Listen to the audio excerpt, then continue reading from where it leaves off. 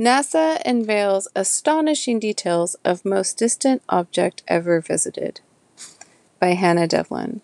So in the image on the page, it says Image 1, an artist's impression of NASA's New Horizons spacecraft encountering Arrokoth, a Kuiper Belt object that orbits 1 billion miles beyond Pluto, on January 1st, 2019. And the image is from NASA. All right, the text goes, the mystery of how the planets first emerged from the dust of the early solar system might be closer to being solved.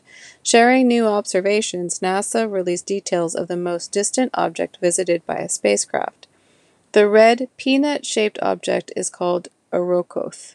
It sits 1 billion miles beyond Pluto in the Kuiper Belt, a vast donut-shaped region that is home to thousands of dwarf planets and icy objects. NASA's New Horizons spacecraft made a flyby on New Year's Day 2019. However, the extreme distance from Earth means the probe is still sending back data gathered during the brief visit. Significant findings. Bill McKinnon is a planetary scientist at Washington University in St. Louis, Missouri. He is the lead author of the latest work on the object. He said the findings made at Arrokoth are significant. The information is so important that the New Horizons team was debating whether it would ultimately be viewed as more important than the probe's first encounter with Pluto in 2015, he said. Arrokoth has turned out to be astonishing in terms of what we've learned from it, he said before a presentation at the yearly meeting of the American Association for the Advancement of Science in February. It tells us some profound truths about our solar system. This is not just a space potato. It's a remarkable world that's told us a remarkable story. Arrokoth's position, the Kuiper Belt, marks what was once the fringes of the cloud of dust and gas that surrounded the newly formed sun. It's known as the solar nebula. In this region, planetary development was halted at an early stage because of the type of material available. Exploring these frozen wastelands allows scientists to look back to a time when the seeds of today's planets were being sown. Preserving objects in a kind of time capsule. This place is very far from the sun, so far that the temperatures are nearly at absolute zero, said Alan Stern. He is New Horizons' principal investigator. That preserves objects in a kind of stasis or time capsule. For decades, scientists have wrestled with two competing scenarios for how planets began to be formed. The first is known as hierarchical accretion. In it, small grains and pebbles zipped around, occasionally bashing into each other with enough force to stick, making bigger and bigger objects. Slowly, over millions of years, planets gathered matter through random, forceful collisions. The second scenario is known as cloud collapse. In it, certain regions of the nebula had groups of clumps of particles that were drawn toward each other until they collapsed together. Collisions were gentle and the planets were born big. Objects, tens or hundreds of miles in diameter, emerged within hundreds of years. Arrokoth's appearance and composition provide evidence in support of the cloud collapse theory. The imagery shows no signs of violence, no fractures. The two lobes don't look smashed together, said Stern, who is based at Southwest Research Institute in Boulder, Colorado. Everything about Arrokoth, he said, points toward a gentle merging. The object's two lobes are also the same in color and composition. They both have red surfaces containing organic compounds, which implies the fragments were orbiting near each other rather than coming from different parts of the nebula. The findings, along with other details of Arrokoth's appearance and composition, appear in 3 papers in the journal Science. Two lobes came together gently and stuck. Andrew Coates is head of planetary science at the Mullard Space Science Laboratory, University College London in the UK.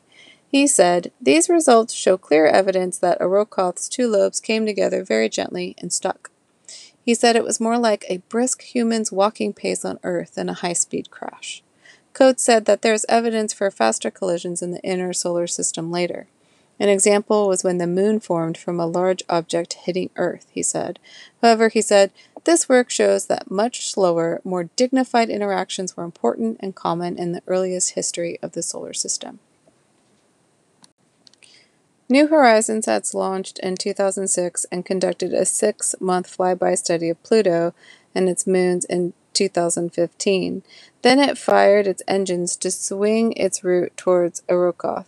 At that time, the object was known as Ultima Thule. Hail Mary effort. This summer, the team will do a survey with ground-based telescopes to see whether there are any objects in the Kuiper Belt within reach of the probe's limited fuel supplies. McKinnon described this as a Hail Mary effort for the mission. A Hail Mary pass is a term from football. It's when a really long pass is made, typically in desperation, with only a small chance of success. The chances aren't large, but they aren't zero, McKinnon said. Either way, New Horizons will continue to sail through the Kuiper Belt and beyond. Its steadily decaying plutonium fuel is expected to keep communication open until the 2030s.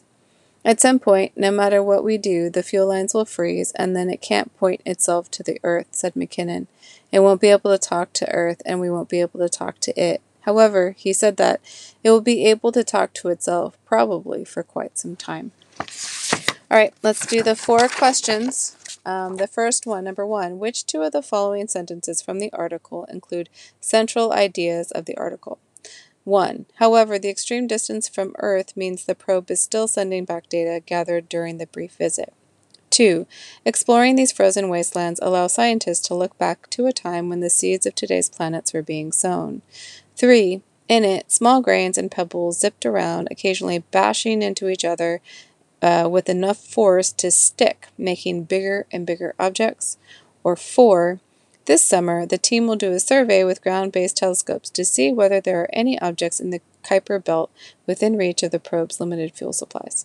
Okay, choose between A, B, C, or D. All right, question 2. It says, read the following summary of the article. Information arriving from the New Horizons spacecraft is helping scientists understand how planets began to be formed. Evidence suggests that Arrokoth, a peanut-shaped object, was formed over millions of years through a series of forceful collisions. Other objects may have been formed as groups or clumps were drawn together. The New Horizons team hopes that may be a chance for more objects to be probed before the spacecraft stops operating. Is this an accurate summary? Why or why not?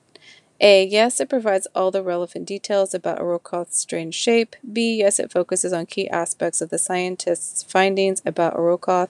C. No, it doesn't explain Arrokoth's strange shape. D. No, it states the wrong theory for Arrokoth's formation. Question 3.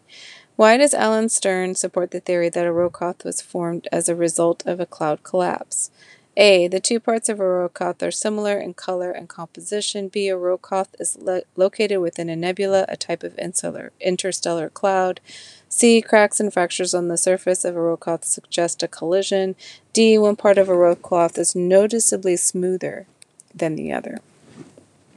4. According to the article, why does Bill McKinnon believe the information from Arrokoth is significant? A. It can provide details about nearby Pluto and other dwarf planets. B.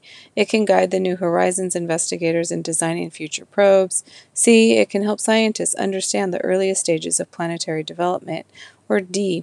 It can be used as a baseline for other data coming from outside the solar system. All right, guys, pick your answers for these 4 questions, and that's it. Take care.